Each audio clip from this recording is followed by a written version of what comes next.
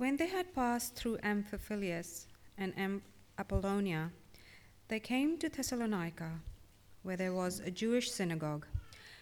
As his custom was, Paul went into the synagogue, and on 3 Sabbath days he reasoned with them from the Scriptures, explaining and proving that the Christ had to suffer and rise from the dead. "This Jesus I am proclaiming to you is the Christ," he said. Some of the Jews were persuaded and joined Paul and Silas, as did a large number of God-fearing Greeks and not a few prominent women. But the Jews were jealous, so they rounded up some bad characters from the marketplace, formed a mob, and started a riot in the city. They rushed to Jason's house in search of Paul and Silas in order to bring them out of the crowd. But when they did not find them, they dragged Jason and some other brothers before the city officials, shouting, "These men who have caused trouble all over the world have now come here, and Jason has welcomed them into his house. They are all defying Caesar's decrees, saying that there is another king called Jesus."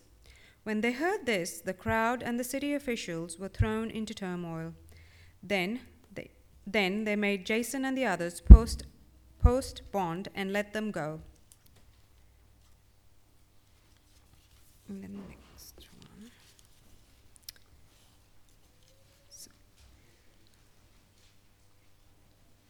It's 8:35. Paul, Silas, and Timothy, to the church of the Thessalonians in God the Father and the Lord Jesus Christ, grace and peace to you. Thanksgiving for the Thessalonians' faith. We always thank God for all of you, mentioning you in our prayers. We continually remember before our God and Father your work produced by faith, your labor prompted by love, and your endurance inspired by hope in our Lord Jesus Christ. For we know, brothers, loved by God, that he has chosen you, because our gospel came to you not simply with words, but also with power, with the Holy Spirit, and with deep conviction. You know how we lived among you for your sake. You became imitators of us and of the Lord, in spite of severe suffering.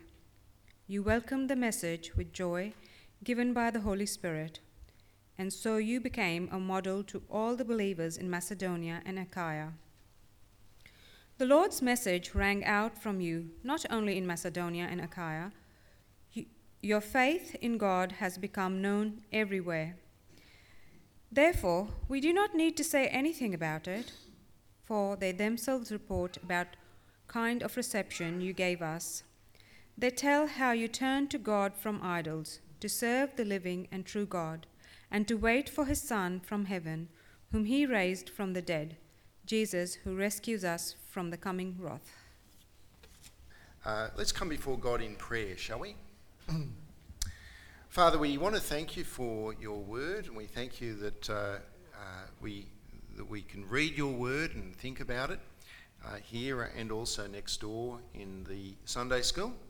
We pray, Father God, that you would, by your Spirit, be enlightening our minds and our hearts, that would be changed, that we would be people who are prepared to live with you as Lord of all of our lives, no matter the cost. And we pray these things now in the precious name of Jesus. Amen.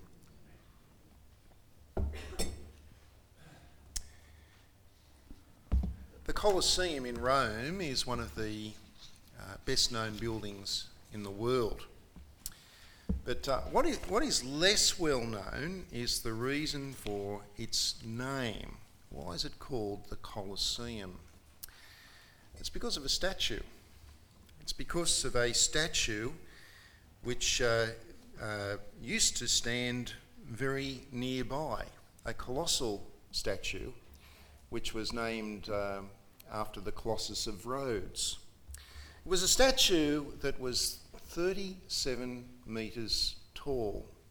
How many stories of a building would that be? That's about 11 stories of a building. If you want to picture that, think about the statue of the so-called statue of Jesus in Rio de Janeiro on the hill there, that's about 37 metres tall as well. So this was a colossal statue which stood near the Colosseum.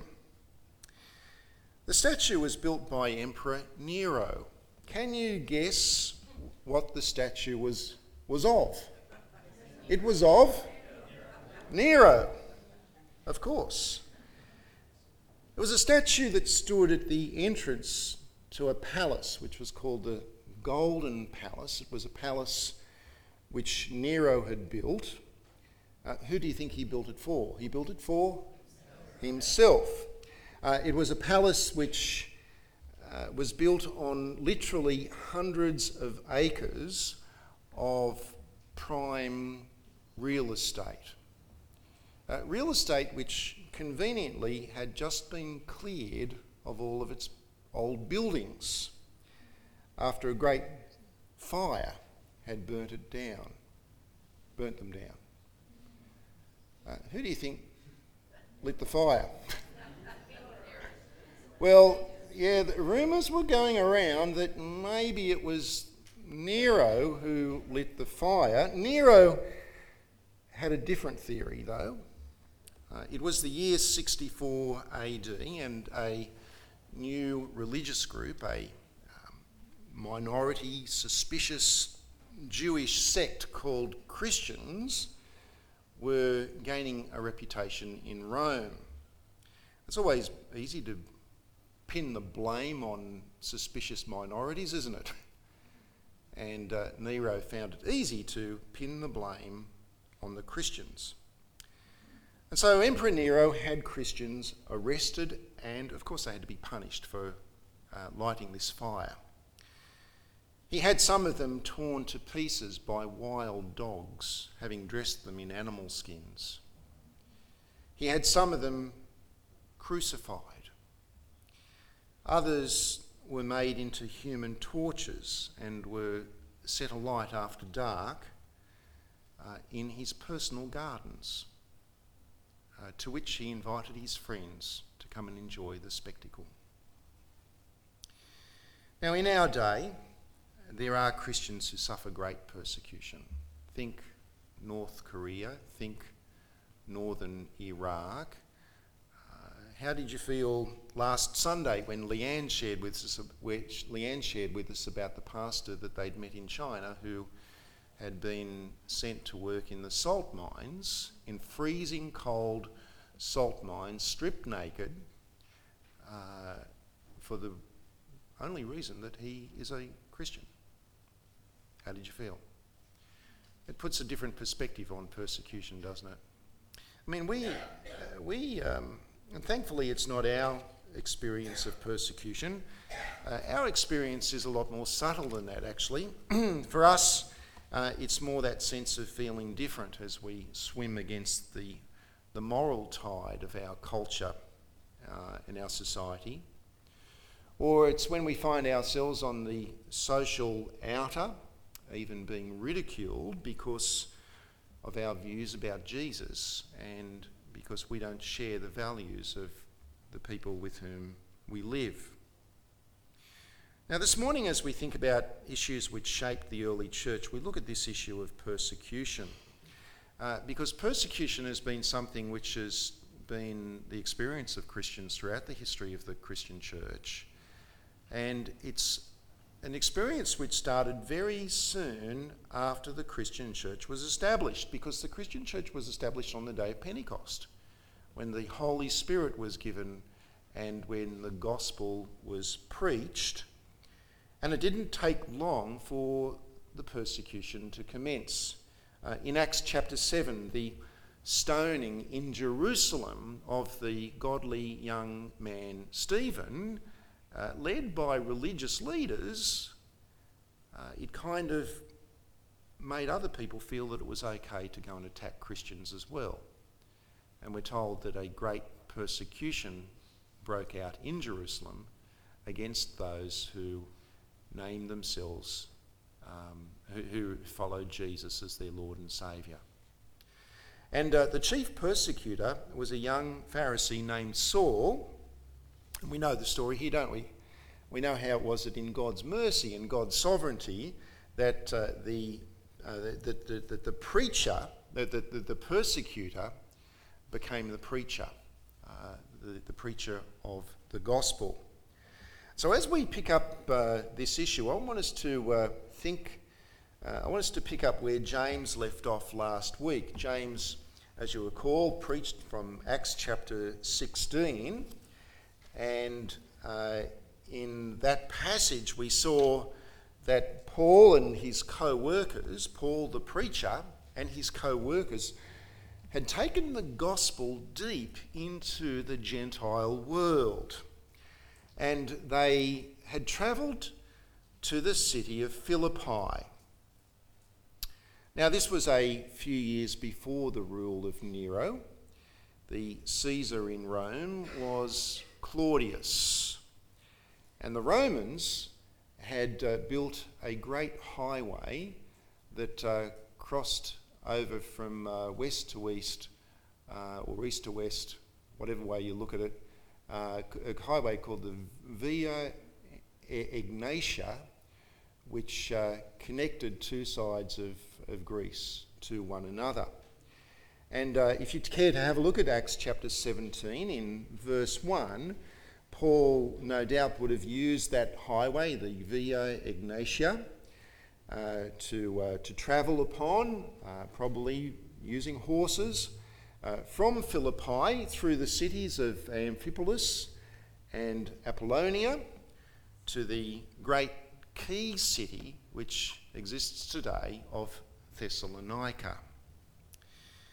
Now, Paul's ministry in Thessalonica provides us with a window into the types of persecution which can be aroused by the preaching of the gospel.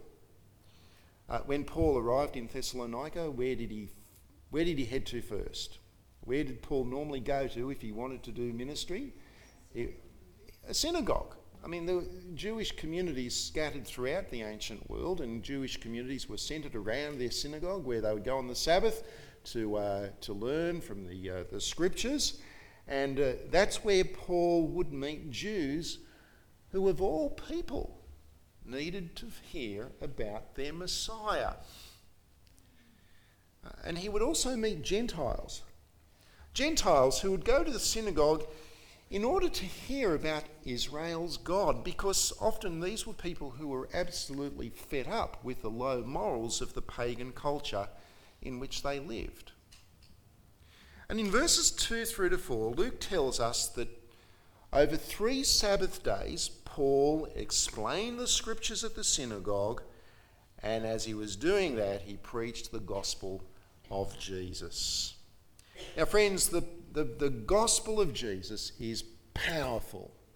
The gospel is the power of God unto salvation for all who would believe.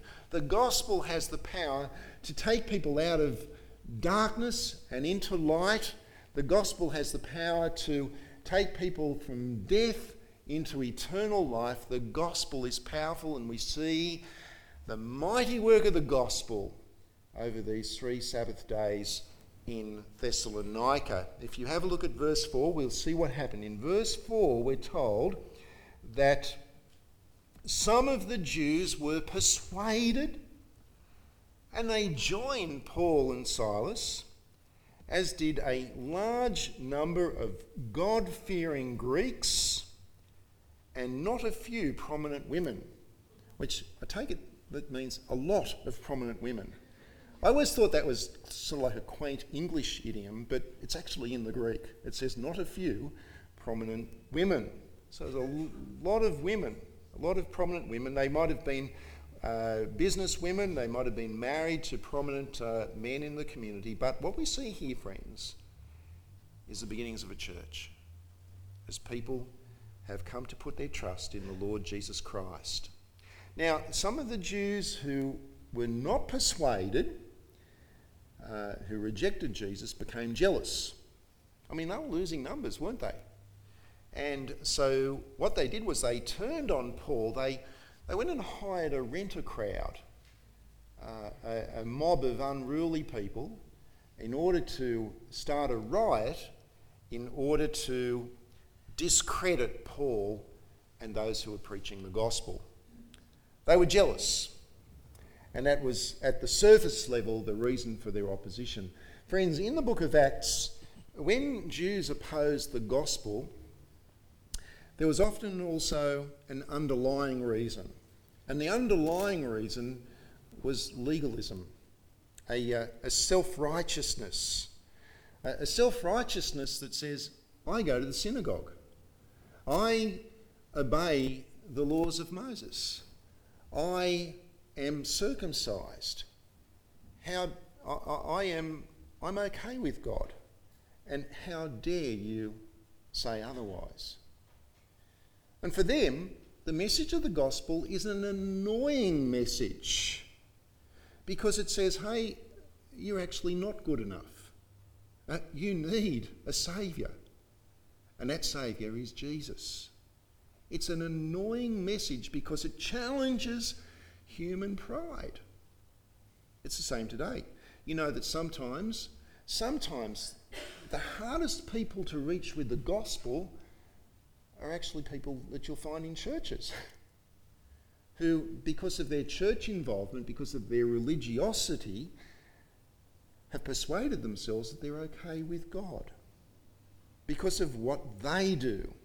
Like the man who once opposed the preaching of the gospel in this church, a member of this church, who was so confident in his own self-righteousness that he said that he would prefer to pay the penalty for his own sin rather than to trust in Jesus.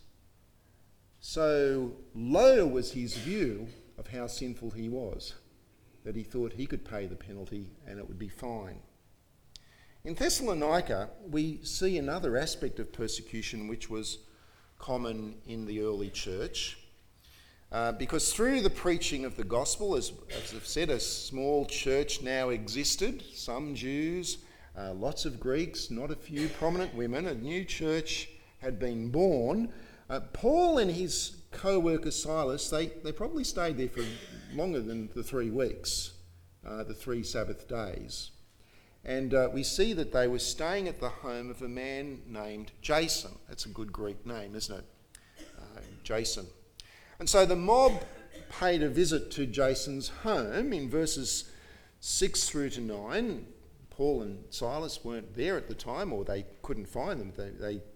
And so what they did was they dragged Jason and some of the other Christian brothers, some of the others who'd been converted, they dragged them out of the house and they took them before the city officials. Take a look at what they said in verse 6.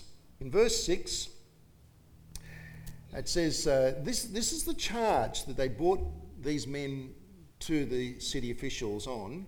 They shouted, "These men who've caused trouble all over the world have now come here. And Jason has welcomed them into his house. They are all defying Caesar's decrees, saying that there is another king, one called Jesus." And when they heard this, the crowd and the city officials were thrown into turmoil. See, what was the charge? The charge was treason. The charge was treason. The Roman Empire was massive. It was huge. The world had not seen an empire like this, even with the Persians and the Greeks. Much of Europe, right up to parts of Britain, down through North Africa, out east through Greece and through what we would call the Middle East today, which was called the Near East there, through Iran and Iraq and those kind of areas. This was the Roman Empire. It was a massive empire. There were certain advantages in belonging to the empire. The advantage of being connected. The Romans connected people and connected commerce, international trade, through 80,000 kilometres of roads that they built. That was revolutionary. Lots of races, lots of languages, lots of cultures, lots of religions, all now connected. And the Romans held their empire together with a good strategy, and that is that they gave the peoples that they conquered a fair degree of self-rule. Like here in Thessalonica, in verse 6, Thessalonica had its own city officials. Thessalonica was a Greek city. It had a degree of autonomy in terms of its self-government, and this was a strategy that they utilised, and it meant that everyone got on fine so long as they respected Caesar as the supreme ruler. You get the idea? If you want to hold people close, you give them a little bit of freedom, but not too much freedom. They needed to respect Caesar as being the supreme ruler. And friends, the step from being a Caesar to being a god was not a huge step. Some of the emperors, not most of them, but some of the emperors such as Nero and Caligula and Domitian, declared themselves to be divine.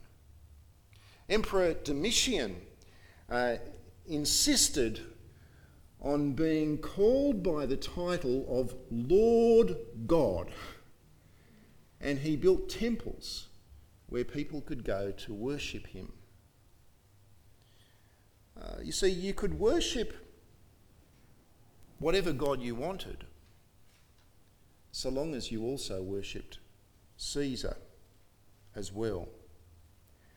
And that became another way in which particular Caesars kept the empire together. On a political level, you obey the Caesar. On a religious level, you also worship the Caesar. Held it together.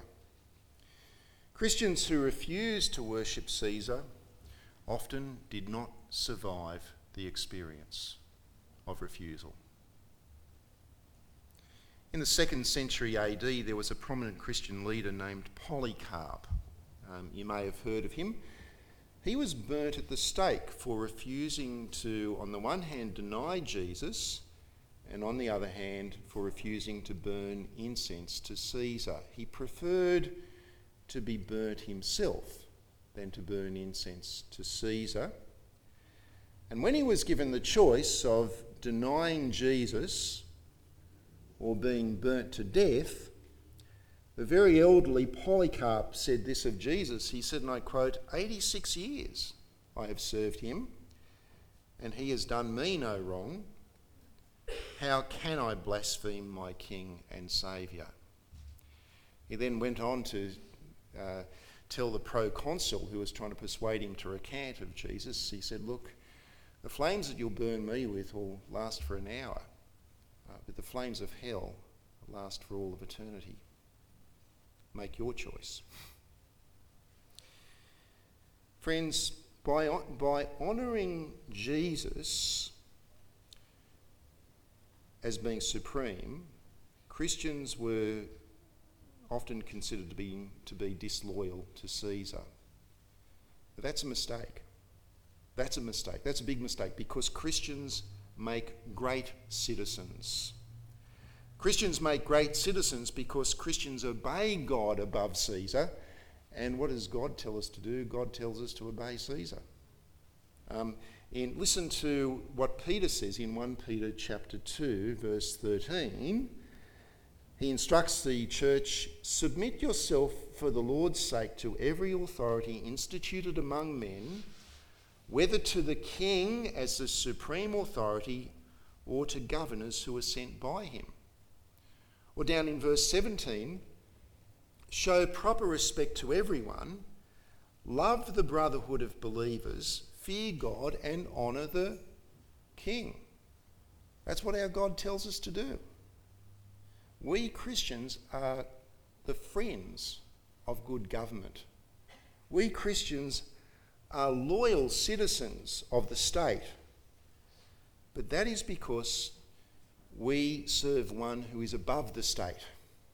We serve one who is above Caesar. We put God first. And sometimes that means that we will need to oppose Caesar. When the law of the land displeases God, we may need to pay the price of obeying God above Caesar. Today, with the legal acceptance of same-sex marriage in some parts of the Western world, this issue is relevant. When jurisdictions legislate for same-sex marriage, they often do so with the proviso that Christian ministers will not be required to perform same-sex marriages. I'm not concerned about Christian ministers. I'm concerned about Christians who are not ministers. Concerned about Christians who make their money from the wedding industries, such as photographers, cake makers, reception centres owners and so on, who we're reading about in the media are now preferring to be punished by the courts than to participate in an activity which is dishonouring to God. They're saying, no, we're not going to participate. Call us discriminatory, tell us that we're breaking the law, that's fine. We're not going to participate because we believe that would dishonour God. And that's happening in places in the UK and states in America and so on. Now,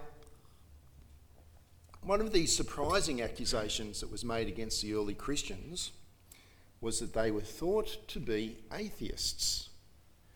How about that? It's true. Christians are atheists. That was the charge. And the reason for it is this. In the Roman Empire, there were countless gods, small g gods. And from the well-known Greek gods like Zeus and Athena and so on, to the pantheon of local gods that were found in every little community throughout the empire. And everybody was free to worship their local god by bowing down to their local idol. No problems with that. You're allowed to do that. And to specifically worship one particular god, well, that didn't mean that you were denying the other gods.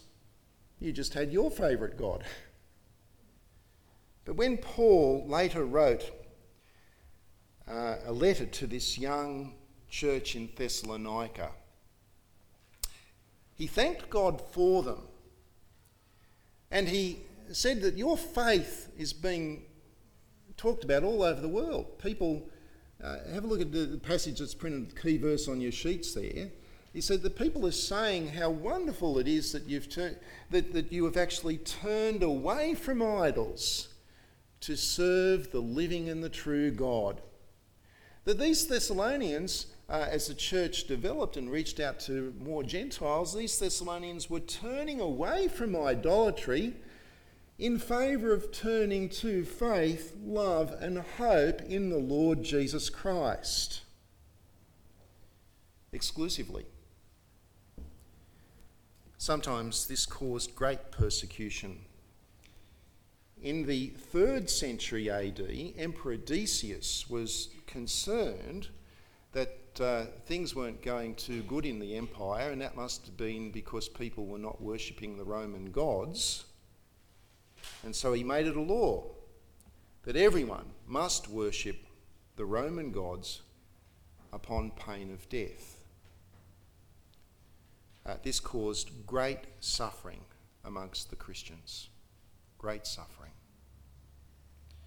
Because they knew that Jesus is the exclusive Lord of the universe, and because he is the exclusive Lord of the whole world, then he is also the inclusive Lord of everybody. That his kingdom knows no bounds. That his kingdom does not have a border. That his kingdom is for all people, of every race, of every language, and it's for all people, because he's the true Lord, the true God, the only true God. Now, in our day, if we dare say that Jesus is the only way to God, and that therefore all other religions are false, how popular are you going to be? There's a Christian minister in Sydney who said that the other week in his church news bulletin, and the media got hold of it because he said actually Islam is false, and they ridiculed him in the media, made him out to be some far right-wing extremist.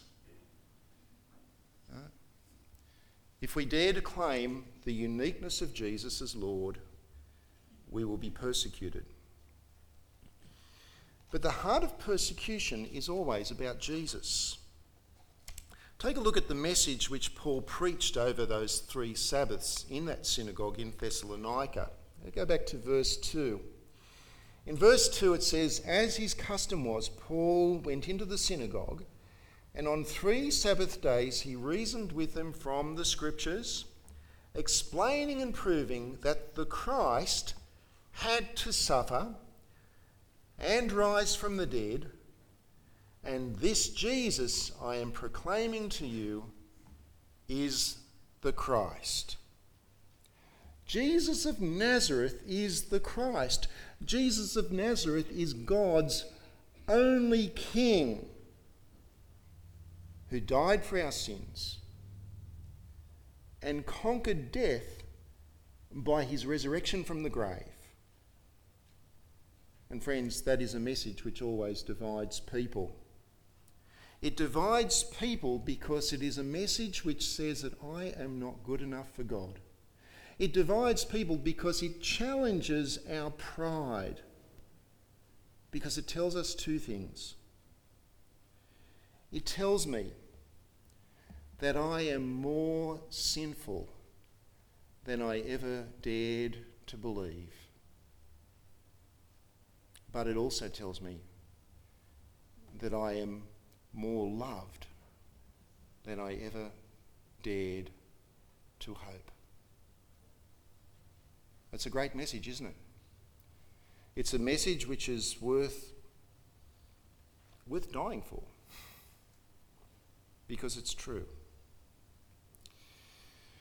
Now, official persecution in the Roman Empire came to an end in the early 4th century.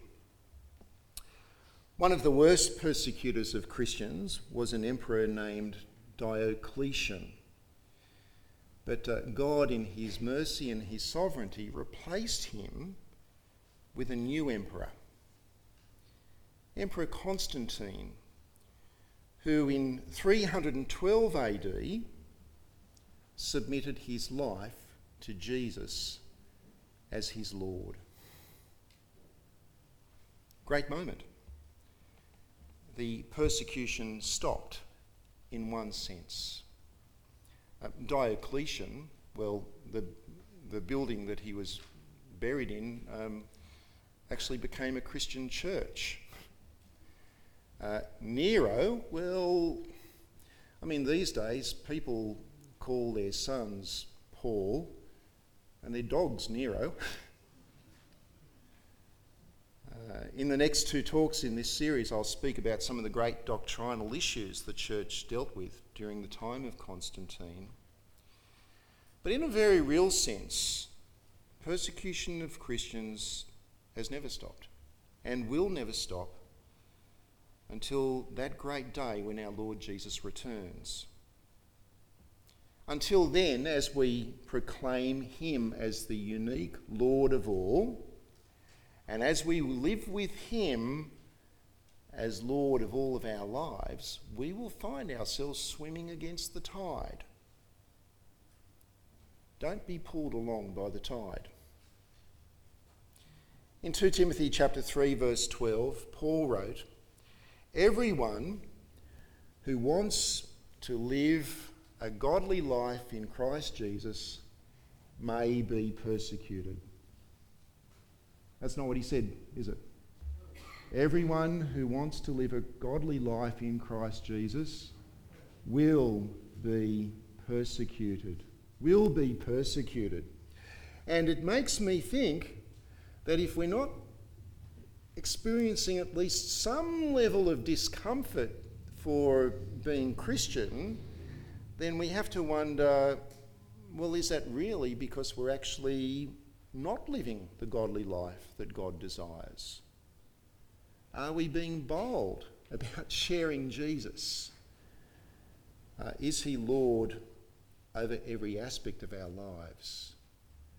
Because if so, then we ought to expect a degree of persecution until he comes again. Let's pray, shall we?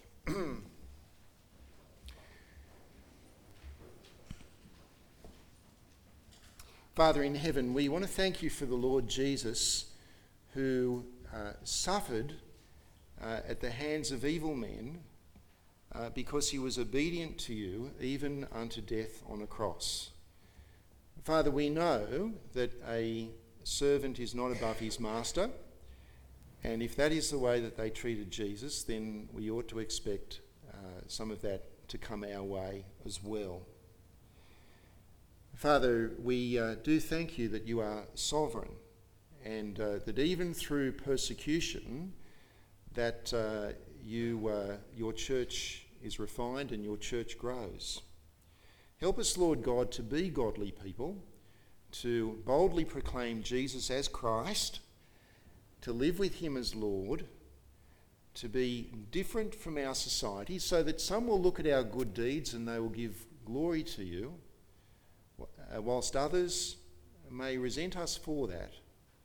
But we pray, Lord God, that we would put you as number one, irrespective of the cost to us personally. And we pray that the Lord Jesus would come and put an end to sin, that we might receive the full consummation of our inheritance with you in heaven for all time. And we pray these things in Jesus' name. Amen.